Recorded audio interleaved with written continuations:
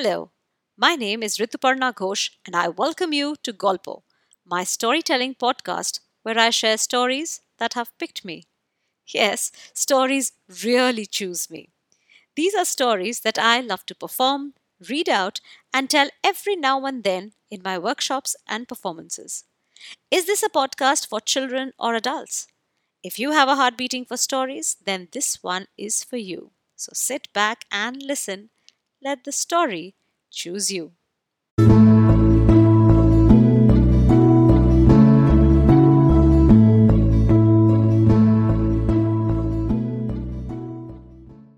This week, I bring to you one of my most favorite characters from the world of oral literature. Have you heard of Mullah Nasruddin? There are thousands of stories about this man, told and retold by generations of people the world over. The Arabs, Afghans, Greeks, Iranians, and Turks claim him as their own. People called him Mullah Nasruddin or Nasruddin Hoja. Both titles mean teacher or preacher. But I think he was neither. He was an honest and extremely wise man who lived for the truth. It is his simplicity that people mistook as his foolishness.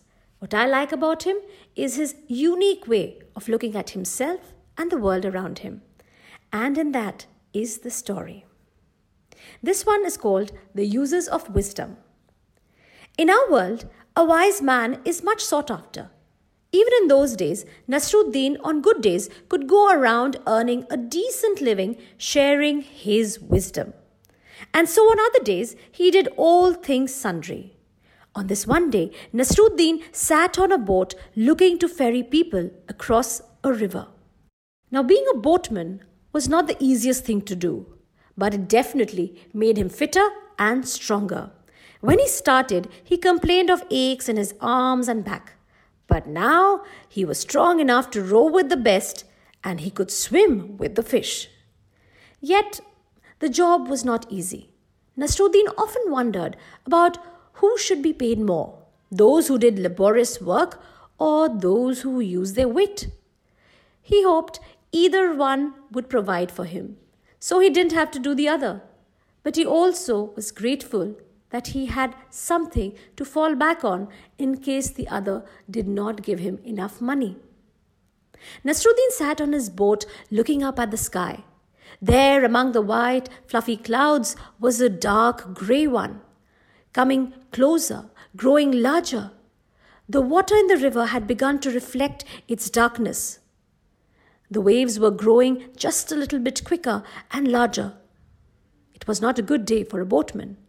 Nasruddin sat on his boat looking anxiously towards the shore, looking for a customer, but there was no one. Oh wait, there is someone walking towards the river. The man reached the water's edge and looked around for a boat. "I'm coming," yelled Nasruddin, waving his hands to attract the customer's attention. I'll be there in a moment," he said. The man waved back at Nasruddin to show that he had seen him and he would wait. Nasruddin began to row swift and fast to reach his customer.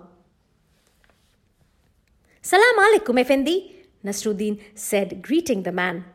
Let me help you into my boat." The man took Nasruddin's hand and climbed carefully onto the boat. Once seated, he wiped his hands on his clothes, cleaning it of whatever dirt he may have picked up from Nasruddin's hand. "Please sit," said Nasruddin, ignoring the insult.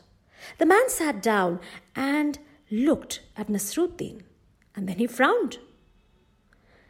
Nasruddin ignored him, avoiding an eye contact. He looked the other way and began to row. "Excuse me," the man said. Are you the famous Mullah Nasruddin?" "I am Nasruddin, yes," said Mullah. But I'm not sure about being famous." The man continued to look at Nasruddin, but he ignored him, wondering who is this man and why is he looking at him in such a strange way. The man said, "Tell me, why do you think you're so famous? Do you know why people come to you?" Nasruddin said, "Well, I have no idea." Well, let me say, is it because you have memorized the Quran and you're a Hafiz? Mullah said, oh no, I'm afraid that's not the case. I am not a Hafiz. You are not? Said the man. Then, my friend, you have wasted a quarter of your life. Mullah shrugged and looked away towards the waves. They were growing larger and stronger. They had begun to rock the boat gently. Have you read all the great works of grammar? The man asked again. Mullah shook his head. I have not, he said. It was getting difficult to control the boat, so his answers had to be short. It was evident that the man was a scholar, but he was oblivious to the weather. He inhaled deeply. I grieve for you. You have wasted half your life, he said.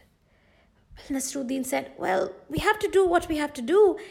If we were all learned scholars like you, how would the fields grow? Who would milk the cows? Who would row this boat?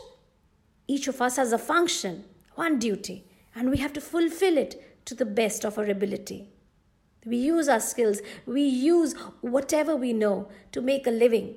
You, your knowledge, me, my work. The man looked at him disdainfully. I don't imagine it takes much to learn to row one of these. Nasruddin said, believe me, it's hard on these waves. You need a few skills, like to be able to predict the weather. Do you have any idea how the skies and the waters can change within moments? Ah, you're an astronomer then, said the man. Can you predict the weather?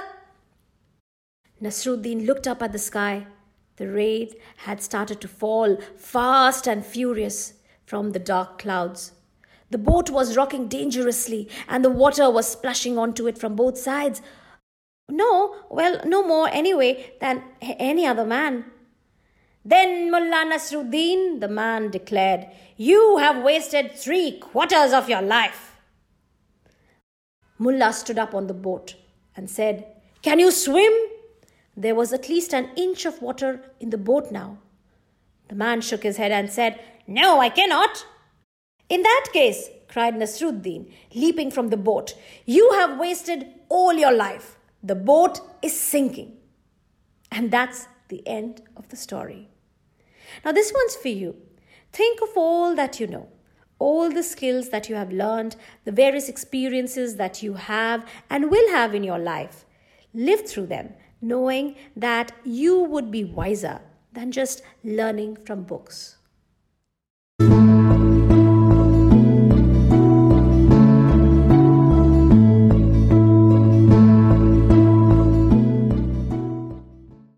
Thank you for listening.